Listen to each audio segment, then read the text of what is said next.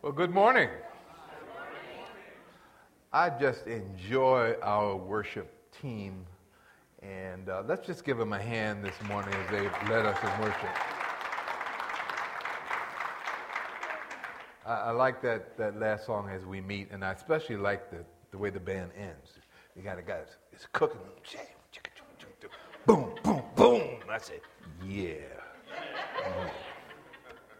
So it's really great to be here. It's great to see Bert back. Where's Bert? Wave your hand, Bert.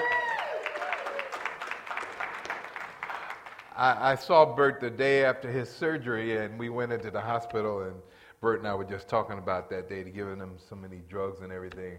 He didn't really even know who he was. He was trying to go somewhere else, but I knew. And so they went to rehab, and now he's back home. And Bert, we were praying for you, and it's good to see you back there sitting in your seat. Amen. Amen. And Mika last week, where is she? Oh, right there. And so it's good to have those who have faced some physical challenges, and we all have challenges, and so it's good to be here. We're going to get into the Word, but I was thinking this week that it used to be, and I met a couple of people here for the first time, and it's May over here, and May welcome, and then Alice. Where's Alice? Well, she was here, but I guess she's coming back. She had been here several years earlier, and so she's with us this morning. But you know, back in the day, it used to be that when you wanted to find out who or what was in, well, what did you do? You consulted the newspaper or the society section or back Look magazine. How many remember that? And but you would check these resources to find out kind of what was going on, what was in, what was out. Now we have the internet to help us determine what's in, what's out, what's cool, what's not cool, what's healthy, what's not healthy. And this was proven in a recent email that I received from someone who forwarded it to me, and I edited it, for time and content, but here goes. I want to thank all of you who have taken the time and trouble to send me your chain letters over the past 2 years. Thank you for making me feel safe, secure, blessed, and wealthy. Because of your concern, I no longer can drink Coca-Cola because it can remove toilet stains. I no longer drink Pepsi or Dr. Pepper since the people who make these products are atheists who refuse to put under God on their cans. I no longer use saran wrap in the microwave because it causes cancer. I no longer use cancer-causing deodorants, even though I smell like a water buffalo on a hot day. Thanks to you, I've learned that God only answers my prayers if I forward an email to 7 of my friends and make a wish within 5 minutes.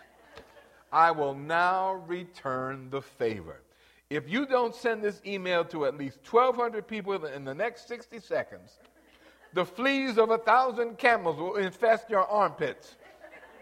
I know this will occur because it actually happened to a friend of a friend's dad's uncle's neighbor's cousin, and he's a lawyer. Everybody say, Lord, have mercy. Lord, have mercy.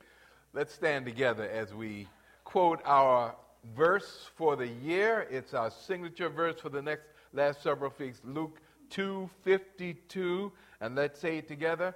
And Jesus grew in wisdom and in stature and in favor with God and man. The word of God for the people of God. Give a person 2 or 3 seats away a high five and say, get ready for the word this morning.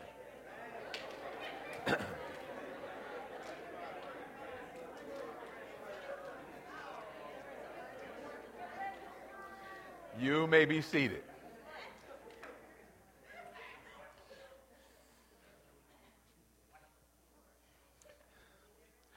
So, Alice, I just recognized you this morning, and thanks for joining us in our worship service.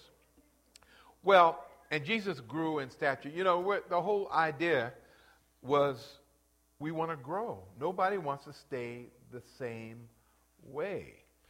Jesus said these words, I am the way, the truth, and the life. And so what we're trying to do is examine the way of Jesus, how he behaved. For instance, we know that Jesus practiced forgiveness. He said, Father, forgive them, when he was on the cross. Jesus practiced embracing those other people that normally the regular folks wouldn't hang out with. Jesus hung out with them. In fact, he practiced loving his neighbor, his enemies, as his neighbor. And so Jesus he spoke the truth. He was willing to reach out beyond the norm in order to make a difference. And so all of us want to grow. We just don't want to stay where we are. And so Jesus grew. He's our model. And we've been looking at favor for the last couple of weeks. And so he grew in wisdom, stature, and favor. Let me just give you a little recap. Normally, we use favor in a colloquial sense. Hey, would you do me a favor? But the idea is that I don't really deserve this, but, like hook me up and let me get over on this one. Would you really do me a favor? Last week, I did an exhaustive study on the meaning of favor, and I won't do that today, but just to review a couple of things, that the word actually means grace, goodwill, the divine influence on the heart and its reflection in the life. And it comes from the Greek word charis, which means undeserved. That's where we get our word, not undeserved, but we get our word grace from charis, which is undeserved favor. So at least three things apply to finding favor. I mentioned these three things, and I want them to really stick in your brain because there are three fundamental things. Number one, if we're going to experience God's favor, there must be total surrender to God. Total surrender to God. Let's say that together. Total surrender to God. We have a song we used to sing all the time. We sing it here sometimes, but I'll say yes, Lord, yes, to your will and to your way. I'll say yes, boom, yeah, Lord, yes, boom. I will trust you and obey. When your spirit speaks to me, with my whole heart I'll agree. And my answer will be what? Yes, Lord, yes. Everybody say, yes, Lord, yes. If we're going to experience the favor of God, we have to learn how to be totally surrendered to God. That's number one. Number two principle is absolute purity. Not perfection. God is not asking us to be perfect. Jesus was perfect, and he died on the cross. He's not asking us to do that, but to be perfect, or pure rather, in our motives, pure in our thought life, pure in our personal morality, so that we don't have a big distance between our public persona and our private persona.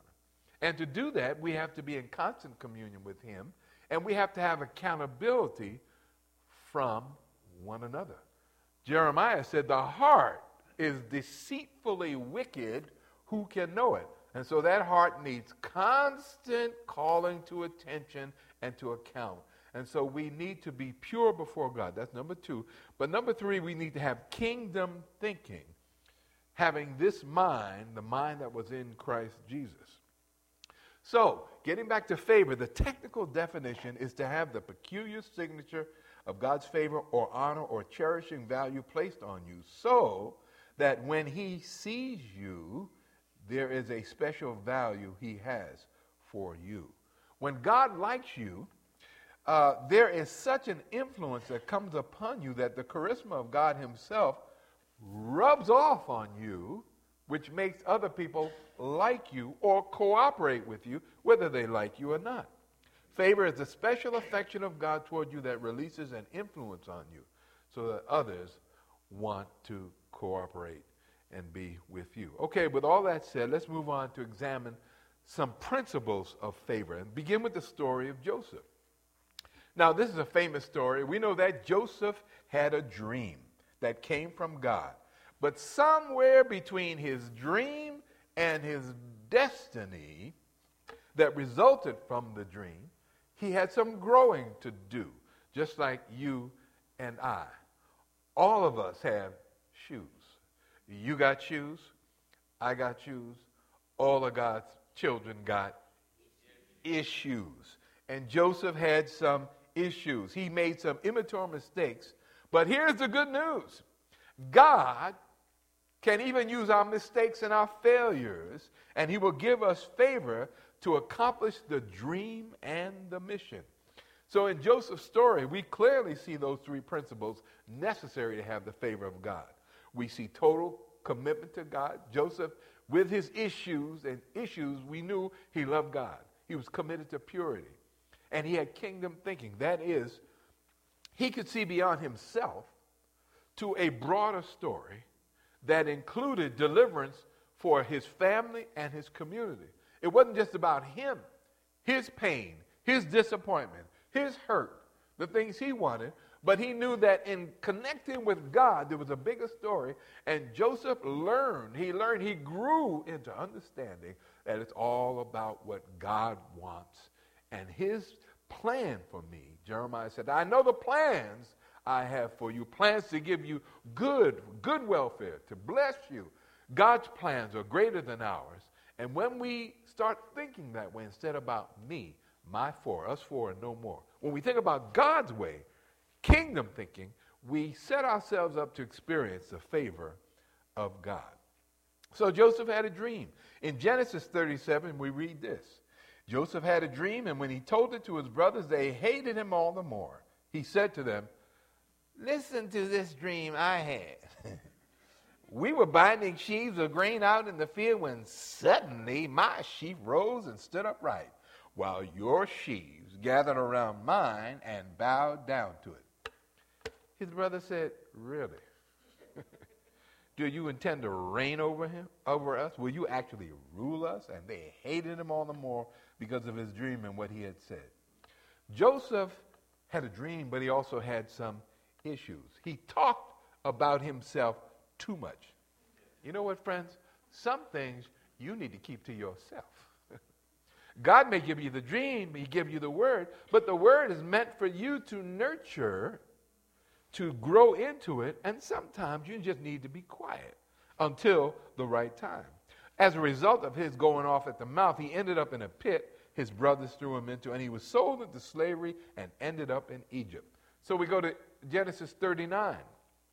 The Lord was with Joseph so that he prospered, and he lived in the house of his Egyptian master. When his master saw that the Lord was with him and that the Lord gave him success in everything he did, Joseph found favor in his eyes and became his attendant. Potiphar put him in charge of his household, and he entrusted to his care everything he owned. From the time he put him in charge of his household and of all that he owned, the Lord blessed the household of the Egyptian because of Joseph. The blessing of the Lord was on everything Potiphar had, both in the house and in the field. So Potiphar left everything he had in Joseph's care, with Joseph in charge. We see that Joseph actually suffered in the midst of doing what was right. Well, he goes to prison and he finds favor with the chief jailer. He was promoted to second in charge in Egypt. He found favor with the king. After the process of brokenness, which we all go through to walk in favor, Joseph does the right thing, and what does he do? He extends favor to his brothers, but he was only able to do this after experiencing all of this brokenness, pain, disappointment, hurt, rejection, being maligned, misunderstood, persecuted, thrown in jail. All of this set him up to continually experience the favor of God. And at the end, he was able to extend favor to his brothers who actually had him put in the hole where all this started. The favor of God. So you know what I want to tell you this morning? Thank God for your brokenness. Because your pain and your suffering sets you up. They prepare you to be able to handle the favor of the Lord in the future. You know, a perfect example of that is Job. I love the story of Job. If you have some time, even to start it, just read the first chapter of Job. And the Bible says that Job was a man, he was honest, he was upright, he worshiped God, he had impeccable credentials as a man, and in describing Job. And then the scene shifts to heaven, and the scriptures say that the angels came to present themselves to the Lord. I like this. God has an audience with the angels, with the good guys. And guess who shows up along with the angels? Satan shows up with the angels. And so Satan shows up, and Satan's always looking for some way to discourage, to get into mess with us, with you, with my family. And so Satan comes in, and God says to Satan, have you considered my servant Job? And so Satan very smartly answers God back. Have I considered? Listen, I heard all those good things you said about Job. He worshiped you. He's upright. He's honest. He's faithful. And not only that, but his family worship you and all that. Yeah, he's doing all that kind of stuff because you have a hedge of protection around him. He's wealthy. He's got a great family. He's got a great life. But just remove that hedge and see what he'll do. He'll curse you. He'll turn from you. And God says, no, I want you to consider him. Now, capture this point. Because many of us know the story of Job. That his latter was greater than his former. He ends up losing everything except his life. He loses his family, his wealth, his house, even his wife, everything. He's physically debilitated with worms, suffering. His friends turn on him, all that. But his latter days, God replenishes all that and more. So we know, in other words, if you keep on going through, God is going to bring his favor to your life. That's the long part of the story. Now, the short part of the story, the end of the story, but the middle part, the part where he suffers, we don't like that too much. And sometimes we get to thinking, you know what? If it wasn't for bad luck, I wouldn't have no luck at all. You know, God, why me? I've been trying to be a good Christian man or a good Christian woman, and seemed like, Kathy and I were talking about this morning. I heard a preacher, well, he's not a friend, but a preacher that I like to listen to. He's got a message, and it goes like this. Black preacher said, if there's not one thing, there's another. If it's not too hot, it's too cold. If he's not too tall, he's too short. If we don't have too much, we don't have enough. If it's not one thing, it's another. And he goes on with this litany of stuff that happens. And sometimes we just feel like stuff just comes out. I mean, before you finish with one thing, bam, here comes something else again. And then we say, you know what, Satan is busy. Sometimes it's not always Satan. God said to Satan, have you considered my servant Job? When you're thinking about the trials, the difficulties, the hurt, just say to yourself, I'm under consideration. I'm under consideration. God's given me a test. And he wants to see how I'm going to respond. Because at the end of the test, everybody say the end of the test, there's the favor of God. And I don't know about you, friend, but the favor of God, where God smiles on me, and like the young boy in the Life commercial, does Mikey like? Mikey likes it, that when God looks at us and he likes us, his favor opens up doors, opportunities, brings us to new levels of success and enjoyment and fruitfulness in our life because of the favor of God. We don't earn it, we don't deserve it, but it's because of his grace. Can I get an amen this morning? The grace of God. So I'm going to talk to you quickly about 3 specific behaviors. You know, I know whenever a preacher says, I want to talk to you quickly, he's not telling the truth. I know that. But I'm going to try to move as quickly as I can. Number 1, everybody say number 1. Prayer brings favor. Turn to Corinthians, 2 Corinthians, first chapter, 8 through 11. This is a famous passage. Praise be to the God and Father of our Lord Jesus Christ, who comforts us in all our trouble with the comfort we have received. It's a beautiful passage on comfort. But I want you to jump down to verse 8 of that first chapter in 2 Corinthians, and I'll pick it up because it's powerful. It says, we do not want you to be uninformed, brothers and sisters, about the troubles we experience in the province of Asia. We were under great pressure, far beyond our ability to endure, so that we despaired of life itself. Indeed, we felt we had received the sentence of death. But this happened that we might not rely on ourselves, but on God, who raises the dead. He has delivered us from such a deadly peril, and he will deliver us again. On him we have set our hope that he will continue to deliver us. Now watch verse 11. As you help us by your prayers, then many will give thanks on our behalf for the gracious favor granted us in answer to the prayers of many. We have something here at this church called the prayer force. We have generally met on the first Sunday night of the month. We're switching it to Wednesdays when we do deeper. And by the way, I want to add my appreciation and enjoyment to the deeper experience. We gather at 6 for a meal.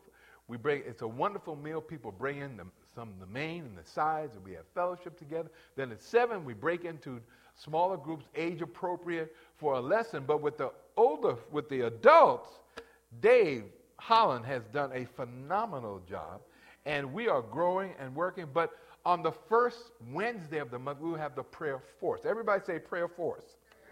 It's an opportunity for the church to pray together. Notice this last part of this verse 11.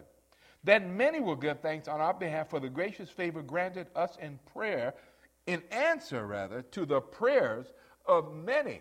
Listen, if one can put 1,000 to flight, if 2 can put 10,000 to flight, then imagine what can happen when we gather as a family and begin to pray corporately. Things begin to happen. Notice what happens in this passage, what Paul is saying. He was saying that death was certain. The attack was beyond what any human could endure. It was so violent and overwhelming that he had no hope of escaping death. But because of the prayers, hallelujah, because there were some people praying for him, even in the midst of that trial, God came through with his favor. What did the favor look like? It looked like deliverance from what looked like certain death because of prayer. Prayer is powerful. Everybody say that with me. Prayer is powerful.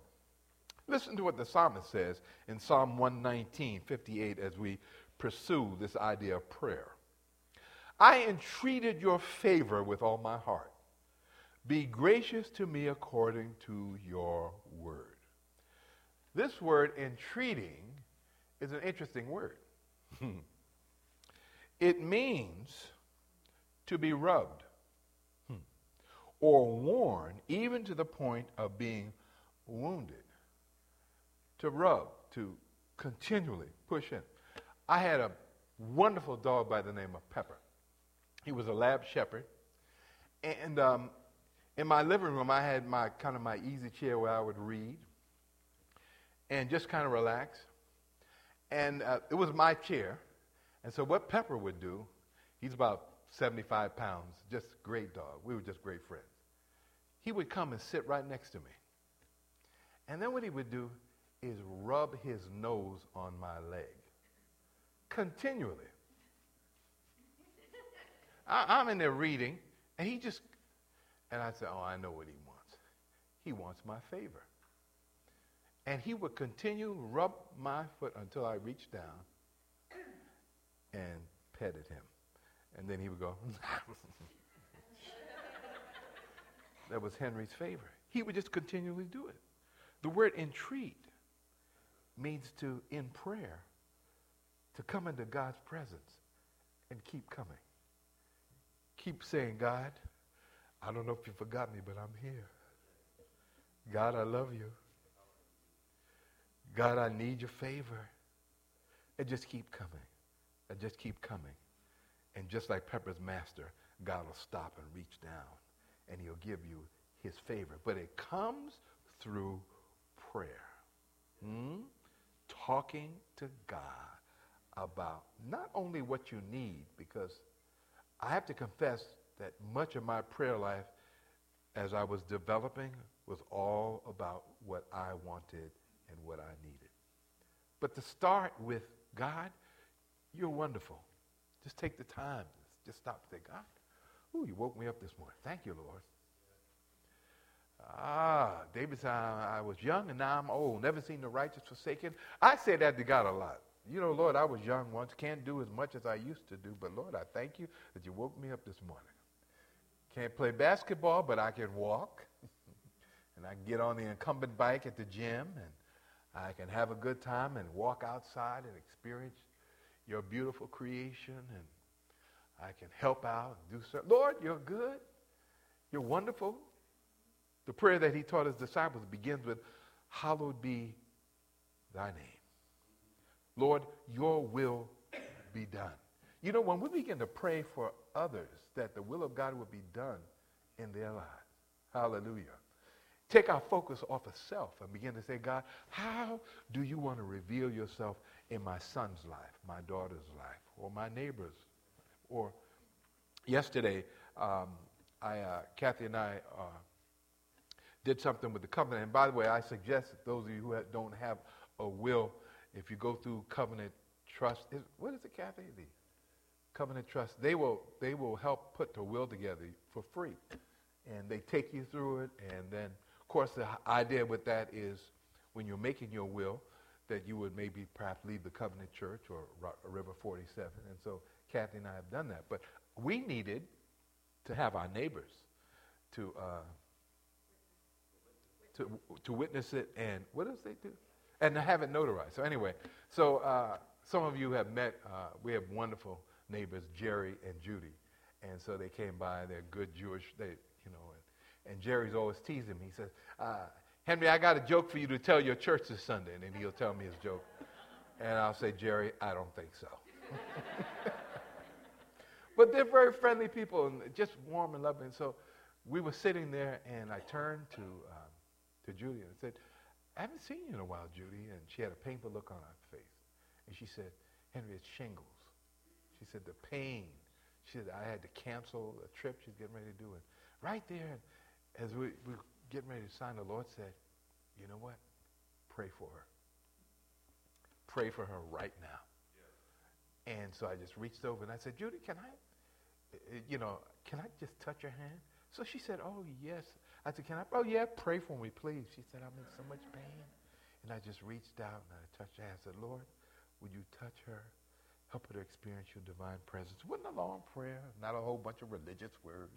It was just a chance. I'm in God's presence. You know, the Bible says where two or three are present together, he's there. So Kathy and I were there, and Jim Ingwald from the Covenant, he was there, the three of us. So I said, well, God, you're here. You're watching us as we sign these papers. So while you're here, you could just as easily touch her. And so I had a prayer for her, and she just looked at me, and she said, thank you, Henry. Thank you so much. You know, when we come to God in prayer, we should be praying for others. I mean, we can get around to ourselves after a while. Then the prayer goes, then Lord, give us this day our daily bread. You know, the things we need. But we don't start with self. Prayer starts with what God wants. Prayer starts with the needs of our neighbors and our community and our world and our leaders. When's the last time you prayed for President Obama? So yeah, President Obama. I know. He needs prayer. Amen. Just like you need prayer. Amen. Amen. Psalm 58. I entreated you for your favor with all my heart. Be gracious to me according to your word. So the second way to get favor, according to the book of Proverbs, is really a three-step process. It's listening, watching, and waiting, which brings favor. Listening, watching, and waiting. Let's say that together. Listening, watching, and waiting. Proverbs 8, 32 through 36. Now then, my children, listen to me. Blessed are those who keep my ways. Listen to my instruction and be wise. Do not disregard it. And then verse 34, the key verse. Blessed are those who listen to me, watching daily at my doors, waiting at my doorway. For those who find me find life and receive favor from the Lord. Notice the three things in verse 34. Listening, number one. To listen is to perceive with interest and to obey. How many of us have parents in this room right now? Have you ever said to your children, are you listening to me? They hear the words, but the idea, no. Are you listening so that you can obey? We find favor with God when we listen and what? Obey. The Bible is filled with instructions to listen.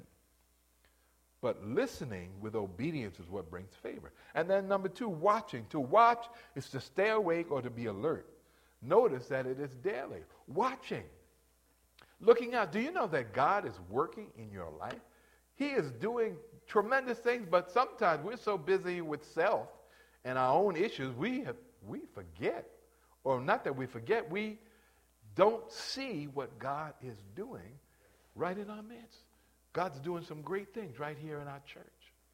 And sometimes we focus on the pain instead of looking at the promises of God to bring healing and restoration. Can I get an amen this morning? Sometimes it's just good to just stop and look and watch at what God's doing. In fact, everybody just take your hands right now.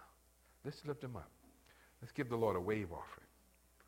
Lord, these hands, we're just stopping. I know Pastor Henry's preaching right now, but he said lift my hands, and so I'm lifting.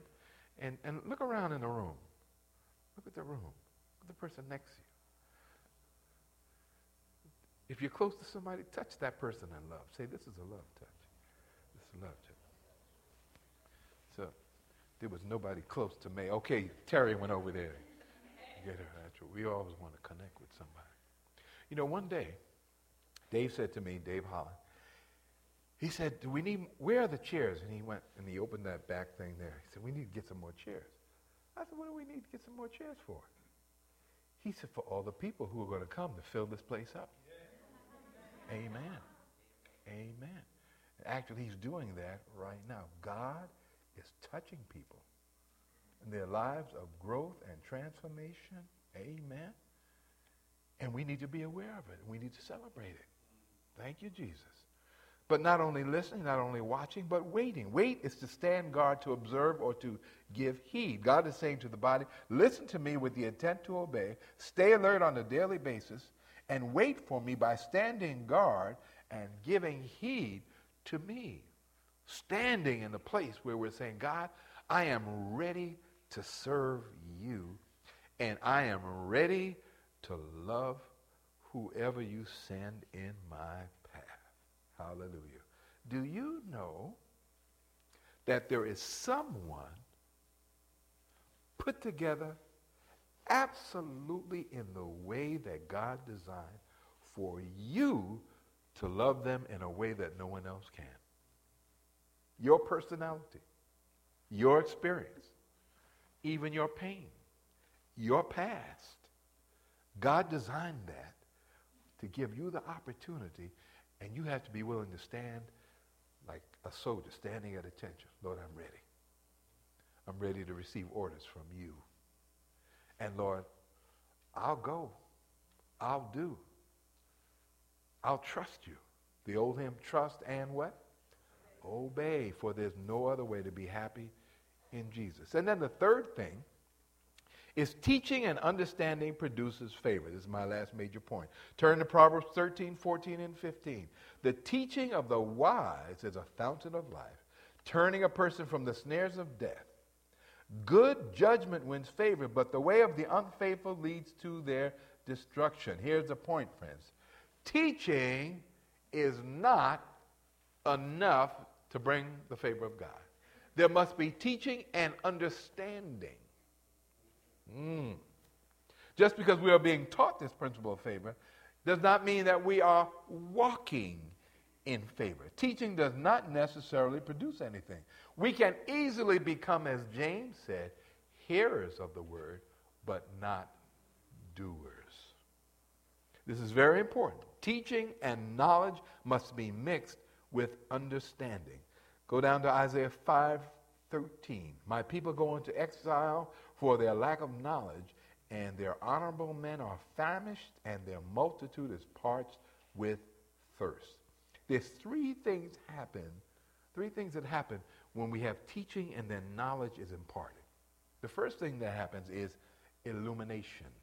Illumination. The light comes on.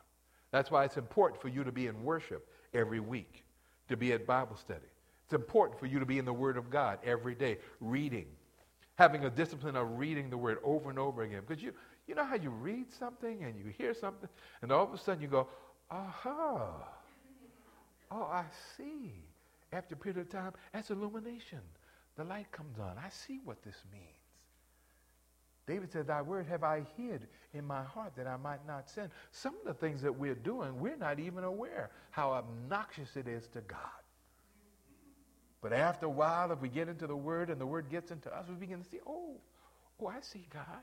Illumination. And then after illumination, revelation, the veil is removed. And we can see clearly. And then transformation, change begins to happen. And finally, manifestation. There's a demonstration and favor that begins to materialize. What I'm talking to you about this morning as I close about the favor of God, it's not magic. It's not one day you wake up and all of a sudden you say, oh, I experienced God's favor. Bam, I'm good. No, it's a process. And as you get illumination and you say, oh, this is what it means. And then as the veil is removed, you have revelation. Transformation begins and you begin to change. Many of us are not experiencing favor because we have not understood favor. We are lacking blessings because we are lacking in knowledge. But wherever you are on this scale, from knowledge to manifestation, keep on pressing. Keep on praying. Keep on believing. Keep on saying, not my will, Lord, but your will be done. Favor is not given all at once. It's progressive. We see this even with the Son of God. And Jesus grew in wisdom, in stature, with favor, in favor with God and man. It's a process. So you keep on growing, keep on going. This past Wednesday morning, I went to the gym. My routine is in the mornings, I go to the gym at 6 o'clock. I'm there for about 90 minutes. Then after that, I go to the pool, and I go swimming. So I went to the gym, did my 90 minutes. And as I was getting ready to go to the pool, something said to me, just check in the back seat where I have my swimsuit and my towel. Make sure you have those things. So I went and checked in the back seat. No bag, no swimsuit, no towel. Guess what I said to myself? Good, I didn't want to go anyway. But swimming is a part of the routine that I need to be committed to in order to achieve good health and to take care of this temple. And as I reflected on that attitude, because it happened to me before, good, I didn't want to go anywhere. Which is like the slightest thing, any little thing that could come up, and I back off so quick. You know, some of us look for the slightest reason not to do what God has asked us to do. Well, it's not as warm as I wanted it to be to go visit that person anyway. Or, well, I really wanted to watch the Olympics, and then we're at the point where we know God has told us to do something. And whatever it is, we'll use that as an excuse to walk out on God. That's a sad situation, friends. And I have to confess, I've been there. And so have you. And as I reflected on my attitude after that experience of listening to my words come out of my mouth, I couldn't believe I said it. Good, I didn't want to go anyway. I said, Lord, I need for you to change my attitude. When it comes to my exercise, because it's so important, would you give me a want to attitude instead of a I have to? Would you give me a want to? Lord, it's not a part of my regular routine. I'm not used to getting up early in the morning and talking to you before I do anything else. But Lord, would you give me a want to? I'm not used to talking to people who don't look like me or who don't agree with my political ideology or don't have the same background that I have. And Lord, I just rather hang around my own kind.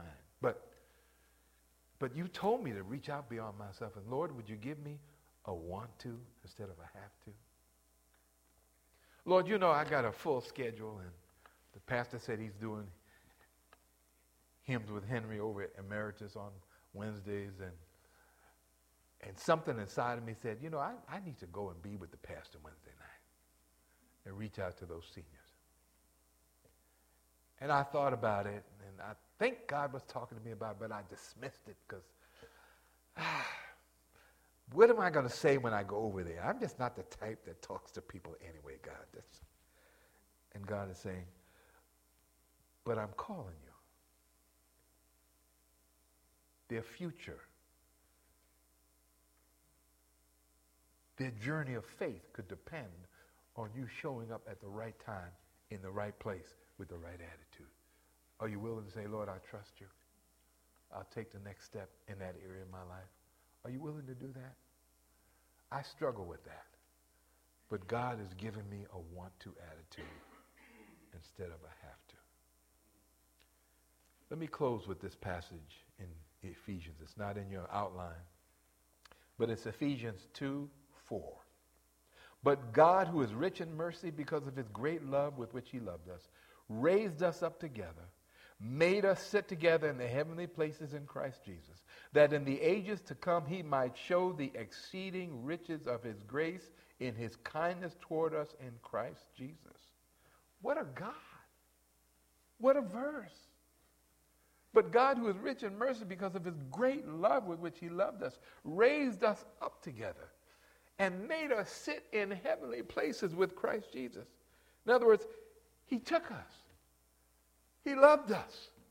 And when we were a nobody, he turned us into a somebody. Hallelujah.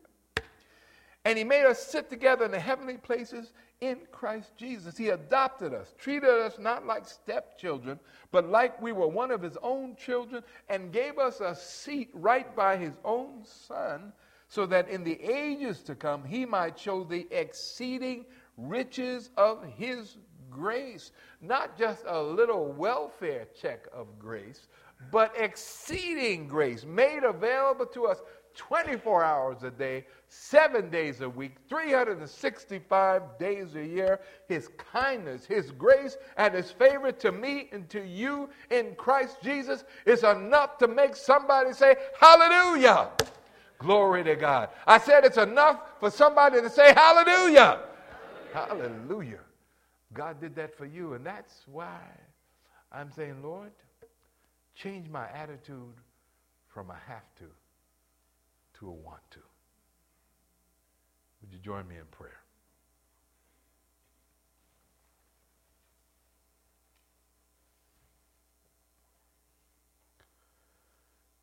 Father, your favor.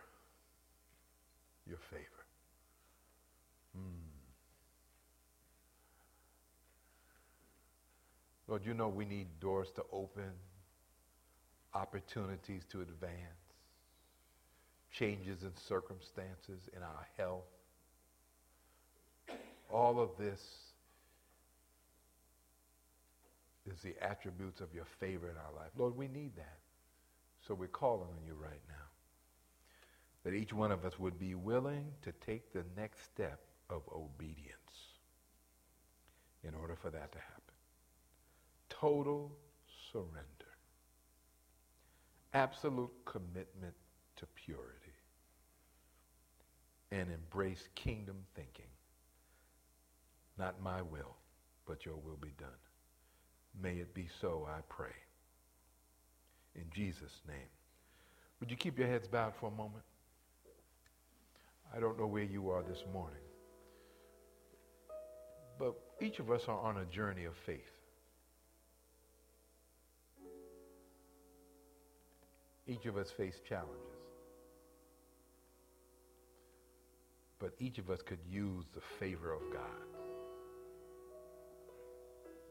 So if God's speaking to you about a specific area in your life where you want to grow, but it's a challenge for you, I just ask you to just lift your hand because I want to pray for you specifically.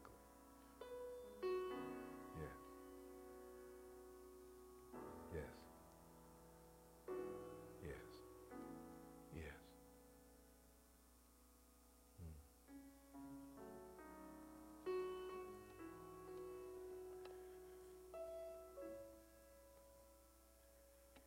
Father, you see the hands that were raised. And you know we just don't have all the answers, but you do. So I ask that for each one of us on our journey, that we would just draw closer to you. You said, draw close to me and I'll draw close to you. We trust you with our lives. Lord, I ask you to move by your Spirit. In Jesus' name, I pray. Let all God's people say amen and amen. That's a double amen. That's a double, Lord, let it be so in my life.